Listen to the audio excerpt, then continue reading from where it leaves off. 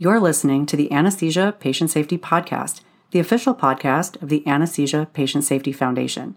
We're bringing you the very best from the APSF newsletter and website, as well as the latest information in perioperative patient safety.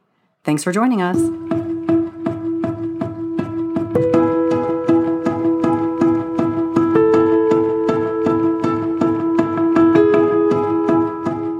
Hello, and welcome back to the Anesthesia Patient Safety Podcast.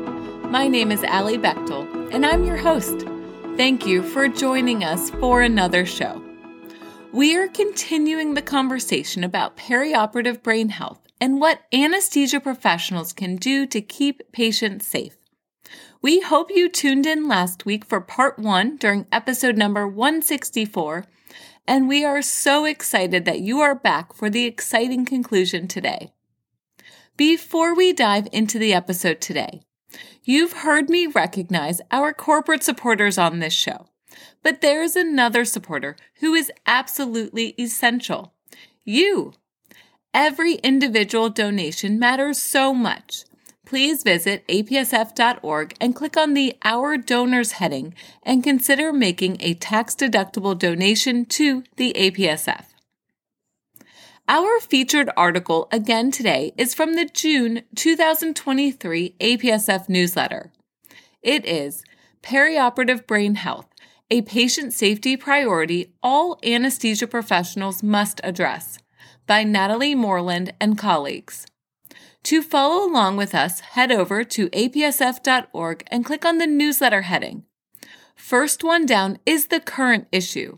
Then scroll down until you get to our featured article today. I will include a link in the show notes as well. To kick off the show today, we are going to start with some definitions. Check out the show notes for the citation. First up, the Nomenclature Consensus Working Group defines perioperative neurocognitive disorders as, quote, cognitive impairment or change identified in the preoperative or postoperative period. There are several distinctive categories as well, including preoperative cognitive impairment, postoperative delirium, which may be defined as an acute fluctuating state of confusion, inattention, and level of consciousness. Remember, this is an acute process that occurs within 7 days following surgery. Delayed neurocognitive recovery, which involves impairment within the first 30 days after surgery, and postoperative neurocognitive disorder, which occurs between 30 days and 12 months after surgery. Our focus today is perioperative brain health, which is one of the APSF patient safety priorities. This is a concern for older patients, families, and caregivers, and a threat to anesthesia patient safety. Last week, we talked about what anesthesia professionals can do to help optimize patients' brain health throughout the perioperative period. Let's review those considerations now. The first step is to perform a cognitive screening test and risk factor assessment for perioperative neurocognitive disorders for patients over the age of 65. There are several cognitive screening tests that may be used in the preoperative anesthesia clinic, including the Mini-Cog, the Mini-Mental State Examination, and the Montreal Cognitive Assessment. The next steps for patients with an abnormal screening test may include further evaluation and treatment for a potential cognitive deficit, discussion about the risks of perioperative neurocognitive disorders prior to the surgical intervention, and consideration for additional resources and interventions that may be beneficial for high-risk patients. Interventions for delirium may include the following: mobilization, orientation, sleep hygiene, returning personal items including glasses, hearing aids, and dentures after surgery, and education about delirium for healthcare professionals. Another important step is to avoid specific medications for patients who are at risk for perioperative neurocognitive disorders. These may include benzodiazepines, anticholinergics, antipsychotics, meperidine, and gabapentin for high-risk patients. In addition, the anesthetic plan should include multimodal pain management with consideration for limiting opioid administration. Now it's time to get back into the APSF article. The authors discuss the use of processed electroencephalogram or EEG-guided anesthetic dosing to decrease postoperative delirium and perioperative neurocognitive disorders. Currently, there is conflicting data. Perhaps patients who are at the highest risk for delirium may benefit from the use of EEG-guided anesthetic dosing to help prevent anesthetic overdose leading to brain activity suppression. In addition, the data is not clear about the impact of intraoperative blood pressure management and the anesthetic technique on perioperative neurocognitive decline. The guidance we have at this time comes from the best practices for perioperative brain health, which admits that further research is needed in this area. And at this time, anesthesia professionals, quote, should monitor age-adjusted end-tidal minimal alveolar concentration, or MAC fraction, to strive to optimize cerebral perfusion, and perform EEG-based anesthetic management in older adults. I will include this citation in the show notes as well. Plus, let's look a little closer at these best practice recommendations for perioperative brain health right now. These recommendations are from the 5th International Perioperative Neurotoxicity Working Group, which focused on 4 priorities: pre-procedural consent, preoperative cognitive assessment, intraoperative management, and postoperative follow-up. Here are the consensus statements that I will read from the article. Number 1, all patients over age 65 should be informed of the risks of perioperative neurocognitive disorders, including confusion, inattention, and memory problems after having an operation. Number 2, baseline cognition should be objectively evaluated with a brief screening tool during preoperative evaluation in all patients over the age of 65 and in any patient with risk factors for pre-existing cognitive impairment. Number 3, anesthesiologists should monitor age-adjusted end-tidal MAC fraction, strive to optimize cerebral perfusion, and perform EEG-based anesthetic management in older adults. Further research is needed to evaluate and compare specific brain function monitors, methods, and approaches. And number 4, more studies are needed to evaluate the efficacy, feasibility, and cost-effectiveness of various strategies to assess short and long-term cognitive outcomes after hospital discharge, to optimally manage these disorders, and to clarify who should follow patients after surgery for these disorders, and what patients should be told about the current understanding regarding recovery from these disorders. This article provides excellent information about using intraoperative EEG-based monitoring. Let's take a closer look at the literature. The results of a couple studies revealed decreased delirium rates when the bispectral index was used to titrate the depth of anesthesia. Another study found decreased rates of post-op cognitive dysfunction 3 months after surgery for patients with intraoperative BIS monitoring and titration. But additional studies revealed no effect or improved post-op cognitive function associated with lower BIS values. Here are some of the concerns with BIS monitoring and titration of the anesthetic. The proprietary algorithm has not been validated for older adults. There is a flat relationship between end-tidal age-adjusted volatile anesthetic concentrations and BIS values over the range from 0.5 to 1.5 MAC.